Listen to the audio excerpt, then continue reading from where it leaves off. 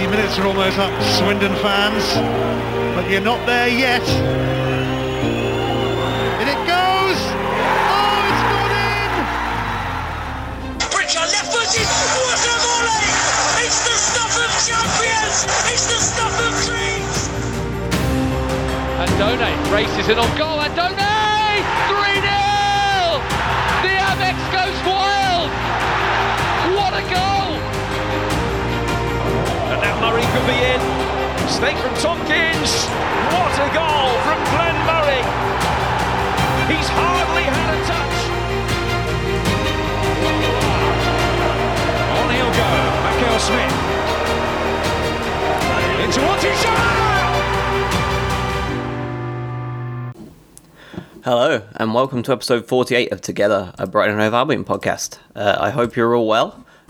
We are heading into an international break now, which sucks because it feels like we've only just started, right? And then we've just got hammered off of Manchester City, which almost feels like a freebie hit anyway. And then we've got to go and wait another week. So the one good thing I can definitely take from it is that we have another full week of Potter training these people and getting them used to his system and getting them up to speed. Apologies if I'm sniffing a bit more than usual today. I've had a cold all week and felt like crap for most of it, but I'm on the mend because I'm sure you care. But let's get started, right? We've got a lot to go through today. As you know, top 5 stories of the week by me, by yours truly. And we did not struggle for content this week. So, story number 5, Bristol Rovers away. Little match review for you. I listened to the entire thing on audio, and then watched the result, watched the highlights on the YouTube. I'm sure you probably did the same. But let's take a look at the good, the bad, and the stats. We had 67% possession against Bristol Rovers at their place, 26 shots to their 3, but we only managed 8 on target, and 2 out of their 3 were on target. Again, it just shows that ability to create a lot of chances in games this year and not yet convert them. Same goes for the City game later on. Even against Bristol Rovers, this was a problem. We also gave away the ball quite easily. Bristol Rovers lost possession 27 times against us, showing the press works, but we ended up losing it 24 times ourselves all over the pitch. If you look at the heat maps and the check marks as to where we lost that ball, it wasn't in any specific place, it was just everywhere. To me, I wonder if that's just a lack of true match fitness shining through. There was an entirely changed 11, and most of them weren't players that had even played a full game this year. So I'm wondering if that obviously comes into effect. You know, if you haven't played a proper game of football in 4 weeks, how are you going to just suddenly get used to it, right? 87% pass accuracy, 15 corners, 29 successful aerial duels. We dominated the game in pretty much every metric, and we just about eked a win. So looking at the good, the first good is pretty obvious, I think. Aaron Connolly, right? 4 shots, 2 on target, 2 key passes, and this man only made 23 touches on Tuesday night. From 23 touches came 4 shots, 2 on target, 2 key passes, and a goal. What more can you ask for from a young striker making a proper first-team debut, right? Who does that sound like? To me, when I was looking at those stats and looking at the thing he did, the man mentoring him all game, apparently, Glenn Murray. He's not always involved in games a great deal and yet brings out the goods, and Connolly doing the same. Good day out for Alzate too. First he played at right wing back and then moved to centre midfielder and played a major role in the winner, right? 2 key passes, 94% pass accuracy, played way above the Bristol Rovers players level. He was a pretty severe driving force in the team. To me, you've just got to think of him as one of those players that sooner or later will be forcing his way into the 18 on a match day, because he is truly excellent. The only thing that's probably going to hold him back is Bissouma getting fit again, right? Bissouma is that good, levels above Alzate right now. Also getting valuable minutes under the belt, Webster, Bernardo, Moy, Alireza, Bong. 11 changes was a big call, but it was obviously the right one because we won. And it was even more valuable because Webster and Bernardo got into the 11 this weekend, and getting that run out in the week obviously benefited them. So moving on to the bad, this one probably as obvious as the good being Connolly. Alireza, unfortunately, if there was ever a time for him to shine, it was Tuesday night against Bristol Rovers. I believe at the beginning, people thought he may well be playing right wing back, but if you look at his heat map, he was quite clearly the right forward in this game.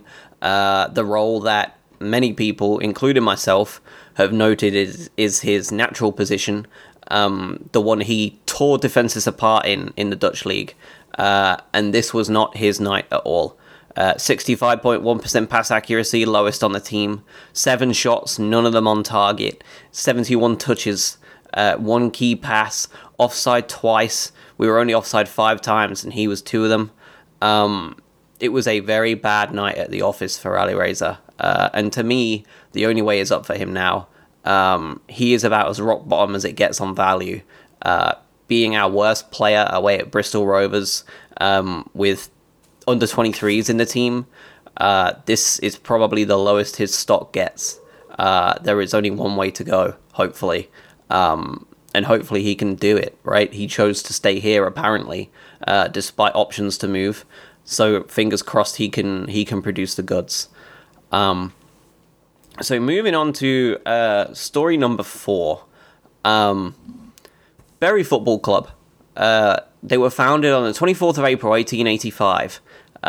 Aidan Arrowsmith, a local enthusiast, brokered 2 meetings between church teams. They were called Bury Wesleyans and Bury Unitarians. They were playing at the Wagon and Horses Hotel and the White Horse Hotel. It was agreed from the outset that the team should be professional when they decided to bring the team together. The FA had recently legitimized professionalism, but it was still a pretty controversial topic in terms of football, which is weird, isn't it? Ahead of the 1885-86 season, the club leased a plot of land on Gig Lane from the Earl of Derby's estate. On the 12th of September 1885, the first match played there was a friendly against a team from Wigan, and Bury won 4-3. On August 27th, 2019, Bury ceased to exist. It makes me sick to my stomach. It should make you sick to your stomach too. Because this was us 22 years ago. We were looking into the abyss. We clawed our way out. Not due to some miracle. We just got lucky. We drew a game at Hereford 1-1 to keep us in the Football League. And the hard work of the fans, the hard work of the board, the new board with Dick Knight at its helm, and the hard work of all those thereafter came from one lucky result. This week, Bury's luck ran out. Fans United in 1997, formed kind of by a Plymouth fans' idea, said this kind of situation should never be allowed to happen again. We should work to ensure we have rules against scumbags, money men, asset strippers. This is not new. This kind of situation should never be allowed to happen. And the Football League actually said we should have ways to stop these people, now known as the EFL. But what has really changed since 1997, truly? Absolutely nothing. The EFL are still one of the most incompetent, spineless pieces of dirt in this sport, in any sport.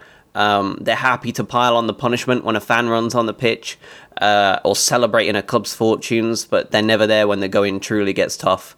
Brighton, Charlton, Plymouth, Notts County, Bolton, Bury, Leeds, Villa, Newcastle, Macclesfield, Rotherham. There are many and many of them that are problems. Institutions that have been around this league, like them or not, for over a century. And they are at the mercy of businessmen out to make a quick buck. We're not a single thought to the thousands of fans they're ripping the soul from in the process. I truly despise these people. And I would happily give Steve Dale and his ilk a good kicking had they had the misfortune of sharing a dark alleyway with fans in the middle of the night. And I'm sure that I'm not the only one. But these parasites, these cancers only form when they're allowed to, and it's allowed to happen because the EFL are inept. The fit and proper test So they brought the fit and proper test in 2011, I think, 2012. What does it even mean? Here's the disqualifying events. I found it. Here are the disqualifying events from stopping a businessman buying a club.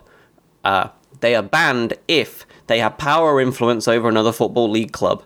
Not true, because they allowed Watford to be bought. They hold a significant interest in another Football League club. They become prohibited by law from being a director. They are filing for bankruptcy. They have been a director of a club while it has suffered 2 or more unconnected events of insolvency. And they have been a director of 2 or more clubs of which, while they have been director, have suffered an insolvency. Executive Chair Debbie Jevons. You're never going to listen to this. I know you're not. Why would you? I'm a small Brighton and Hove Albion podcast that caters to anything that isn't EFL right now. But the blood is on your hands. You share in the murder of Bury FC. You share the responsibility for the possible demise of Bolton Wanderers before they were able to be bought out this week. You allowed these scumbags to take over the club. And frankly, how are we ever supposed to implement a true fit and proper test when the people running this organization called the EFL aren't able to identify a fit and proper executive chair or even just a board themselves? Within 15 minutes of basic internet searching on Steve Dale, who is the killer of Bury FC, and the previous owner, Stuart Day, who got him into this mess, I can see they're unfit to own a football club. Their past is littered with failures, sketchy businesses, hapless management, bankruptcies, dodgy deals. How are these people allowed to buy sacred institutions? But, hey, it's okay, because they both messed this one up. They won't be allowed to destroy another club, according to the rules of the EFL. Thank God, eh? Talk about VAR and these new rules ruining the spirit of the game. The soul of the game we all love is being drained from it as we speak by the organisation that's supposed to run it. Personally, I look forward to the Phoenix Club. I hope there is something Fans United can do once again to build them up and bring them back to a football league that will truly be lesser without them. And truly, I wish nothing but horrible luck and horrible lifestyles for those people on the EFL that allowed this to happen. From me to you, a big F off. And I would say it properly if this was not a clean podcast. So moving on, thank you for listening if you did. Story number 3, Jurgen Locadia. This one's a big one, right? For us. Hoffenheim have signed Locadia on loan for the rest of the season. To me, it was unexpected, both due to his role in the team at early days this year, and it was kind of expected because he's still not been that good. Hoffenheim itself, though, is a really interesting move. This is a team over the past 3 years that have finished 3rd, 4th, and 9th in the Bundesliga. They lost their manager, Nagelsmann, who is an absolutely fantastic manager, by the way. And coupled with that major European football they were getting for the very first time ever by finishing so high in the German league, it took its toll. Put them in the mid-table finish of 9th place. It goes to show that the Bundesliga is just as susceptible to those things as the English league. Beware Wolves, beware Burnley, beware Birmingham, Newcastle, all the ones that come before them. My biggest question is that if Locadia is the answer to a team that surely must be looking to finish in a top 6 spot again this year, right? With the league to focus on. I'm interested to see how that's going to work out because he's not been doing the business for us at the bottom of the Prem. It is worth noting that the current manager is Dutchman Alfred Schroeder. I don't know whether it's the fellow Dutchman effect.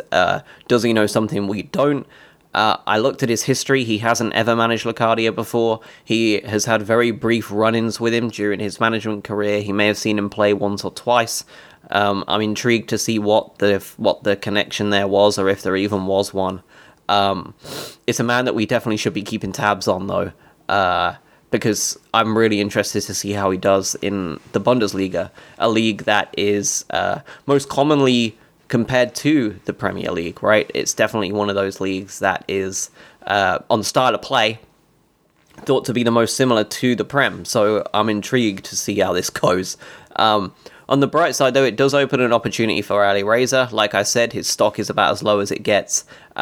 It's a good opportunity for him now, and Connolly, who both featured Tuesday, and of course, we'll get to Connolly's week a little bit sooner, because we're going to move on to story number 2. Story number 2, Manchester City, right? We played them this weekend. So we have stats, good and bad. So let's hit it. The statistics, 54 to 45% possession. Big upgrade on the 20% we had last year. I'm kind of confused by the 54 and 45. Never mind, it was 54 point something and 45 point something. I'll cut that out. I won't. Big upgrade on the 20% we had last year, of course. 89 to 86% pass accuracy. People were concerned on Twitter at the time, and not just on Twitter, on a bunch of different platforms, that one mistake playing out of the back would cost us. Well, we made 0 mistakes playing out of the back, and we lost 4-0. Them's are the breaks, I suppose. We had 6 shots, 2 on target. They only had 6 on target, and they scored 4. What can you do, right? Giving away possession on the counter. Giving away possession counter is interesting reading. WhoScored.com follows that as to when you're giving away possession without needing to. Brighton gave it away 23 times and City 22. We executed a very clear game plan, to me, that Potter had, and that was to beat the press, try and get the ball into the box, whether it's low or high, didn't really matter, and take the chances we had. We pretty much did exactly what he wanted us to do. And unfortunately, we just happened to run into the best team in the world. And we didn't finish the chances we had. But even if we did finish the chances we had, we were on a highway to nowhere, really, because we would have scored 2, maybe 3 at best. And they still scored 4. So, you know. Moving on to the good, though. I would honestly, and I tweeted this yesterday and it got a lot of traffic, so obviously I'm not the only one who thinks it, but it was probably the best 4-0 defeat I've ever seen us have. I thought we looked excellent despite the defeat.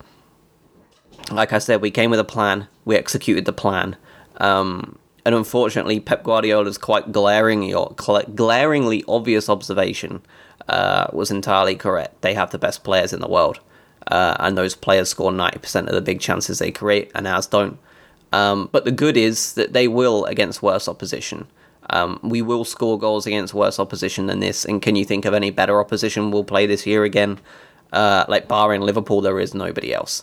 And frankly, Liverpool are not the defensive team they were last year. Without Alisson, they look a severely I've lost my word, but they look severely malnourished back there. Adrian cannot hold a candle to Alisson. For a debut, I thought Webster was excellent. Saw a couple of people on Twitter disagree with me, so I'm sure you won't like that output. 89 touches of the ball, only Dunk had more. 89% pass accuracy, one of the highest on the team. Thought he made an excellent run forward. Caused Laporte to nail him so hard he got himself sent to hospital. Bad for the champions, not bad for us. Thought Webster was very good. It was obviously a huge news story at the beginning of the game that we had dropped Shane Duffy, someone who had always been one of the first names on the team sheet, but guess who called that? Me, a couple of weeks ago. That's who. Spoiler alert. I said that he was the weakest of the 3. He cannot play the ball out as well as the other 2. So I think that Webster may well be coming into the team a lot more often. Horses for courses, right? It just depends on whether he's going to be the man that they think can go forward against these slightly more physical teams. We'll see. Thought our man of the match was Montoya today, actually. I thought he played some excellent passes out on the counter.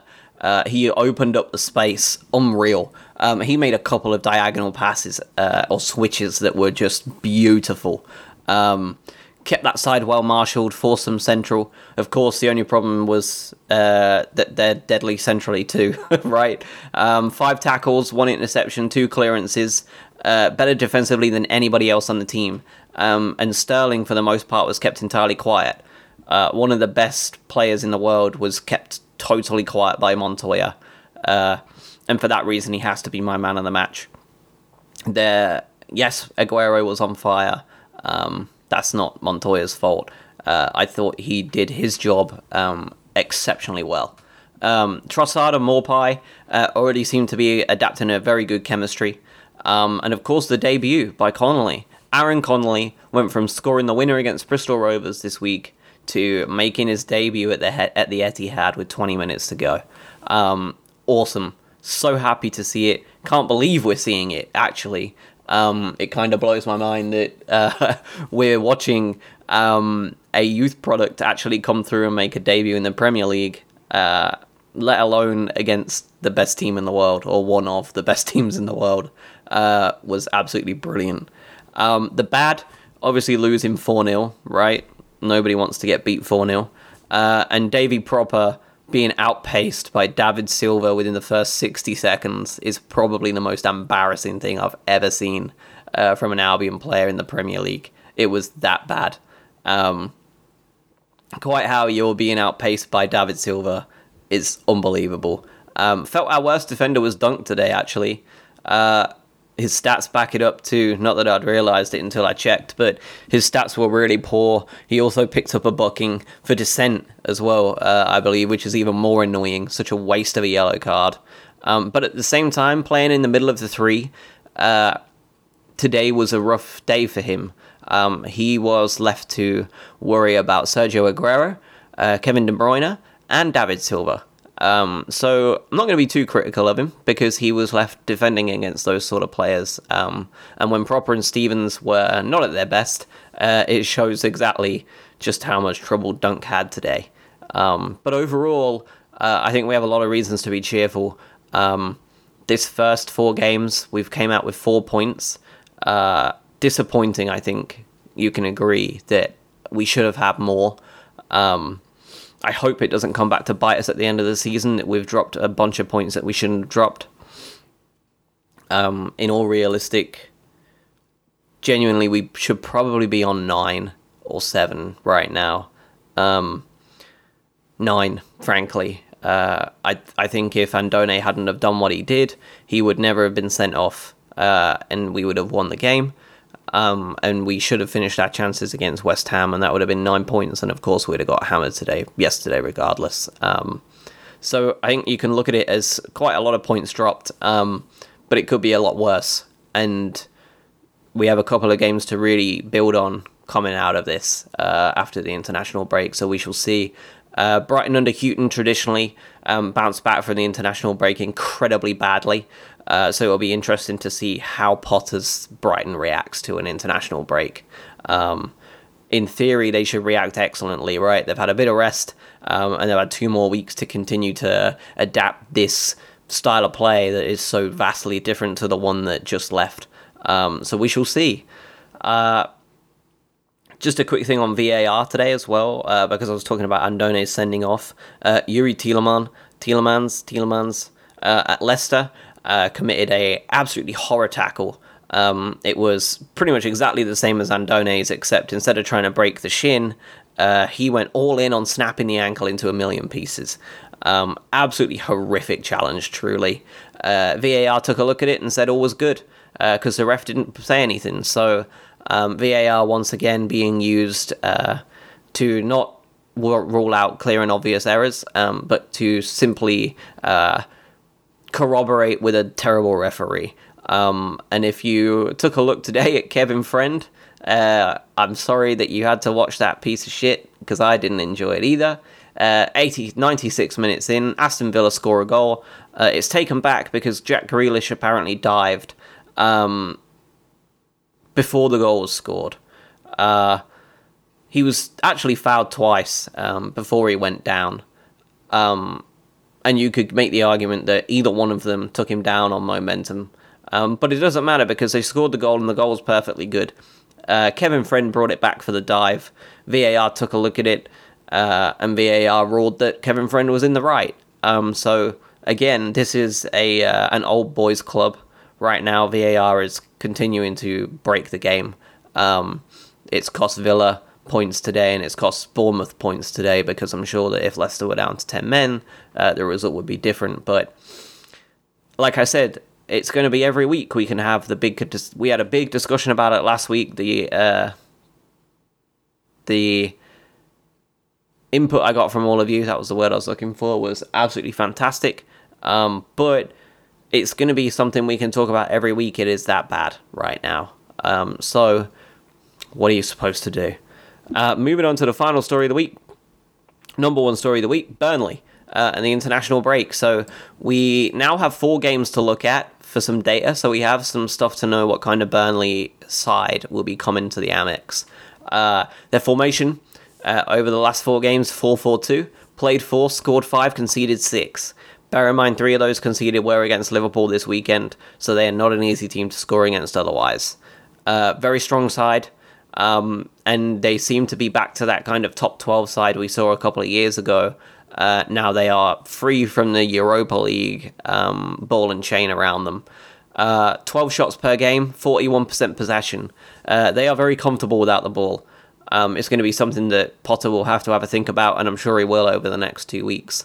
61.1% pass accuracy and 3 yellow cards. They are not the most effective team on the ball at all. They're incredibly weak against long shots. They have a backline and midfield that can be, on their day, riddled with individual errors. The more possession they have, obviously, the less problems they face, but they don't have a lot of possession, and against us, you would expect them not to have a lot of possession at all under the new look Potter style. So their danger men, I've identified their top 3 men we have to be very wary of. James Tarkowski, their centre-half, he is very much starting to get back to his best as well. A very good centre-half in this division, someone I put in the exact same tier list as Lewis Dunk. I really, really rate him.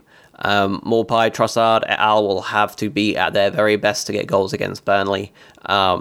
The one positive is that it's probably very unlikely we're going to start whipping balls in high. So the Burnley defence will probably struggle with it being played around them on the floor.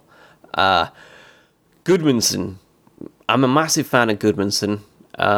He is a set-piece and creative monster. Probably one of the most underrated players in the Premier League, in my opinion.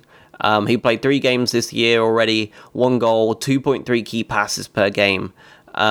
He will be a danger to us on the break. He will be a danger to us whipping balls into the middle. He will be a danger to us on set pieces. He is going to be a problem for us all day if we don't keep him quiet. So it's going to be part of the game plan is going to have to be keeping Goodmanson away from those rampaging runs out wide. And finally, the obvious one, I'm sure that everybody saw coming, is Ashley Barnes. He has been an absolute enigma so far for this season for Burnley, my goodness. Carrying on the form he left with last year. What a player he has become. I still have a shirt with his name on it. I was proper heartbroken when he left. Gutted me. It still blows my mind that some people still truly believe he isn't good enough for us, despite his Premier League record at this point. And you're probably saying, who is it? Who doesn't think he's good enough? Go online. There's plenty of people. And I know online doesn't breed the smartest bunch, but there are still people that truly believe it. 4 appearances, 4 goals, 1 man of the match performance. He can and will create something out of absolutely nothing to get them a goal. He will aggravate defenses all game long. And I'm wondering if it's someone like Duffy that would do a job on him more than anybody else. It will be interesting to see. So, my 11, personally, I think Ryan in goal. Obviously, he's pretty much the first name on the team sheet these days because I don't trust any of the other keepers. Montoya at right wing back. Duncan Byrne retain. And I think Duffy comes in. I said earlier horses for courses, and I think that Duffy is the horse for the course of Burnley. They're a very physical side. They're a very nasty side up front. And I think that Duffy it's his bread and butter to play that kind of game. So I think he may well be the man that starts. Proper and Stevens in the midfield, of course, and Trossard, Maupay, and Glenn Murray up top. Again, I think Murray is exactly the kind of physical, harsh player we should be playing up top to give them multiple things to worry about. To have Trossard and Maupay up there with him, and Murray as well leading the line. I think that gives them plenty of problems to worry about. and plenty of issues to keep them very much occupied. And with a front three and wing-backs coming forward, we are going to outnumber that Burnley team in a 4-4-2 if they line up that way. It's kind of one of the benefits of the 3-2-5 thing that he's doing when we attack. It's going to be interesting to see how that works out, but that's my 11. I think probably the most exciting thing pre-game with the new Brighton is that you never know what the 11's going to look like. So this first 11 prediction actually means something now, because it's not this. Last year, whenever I was reading out a possible 11, we all knew that was going to be the exact 11 that came out, because it's always the same. But you never know this year.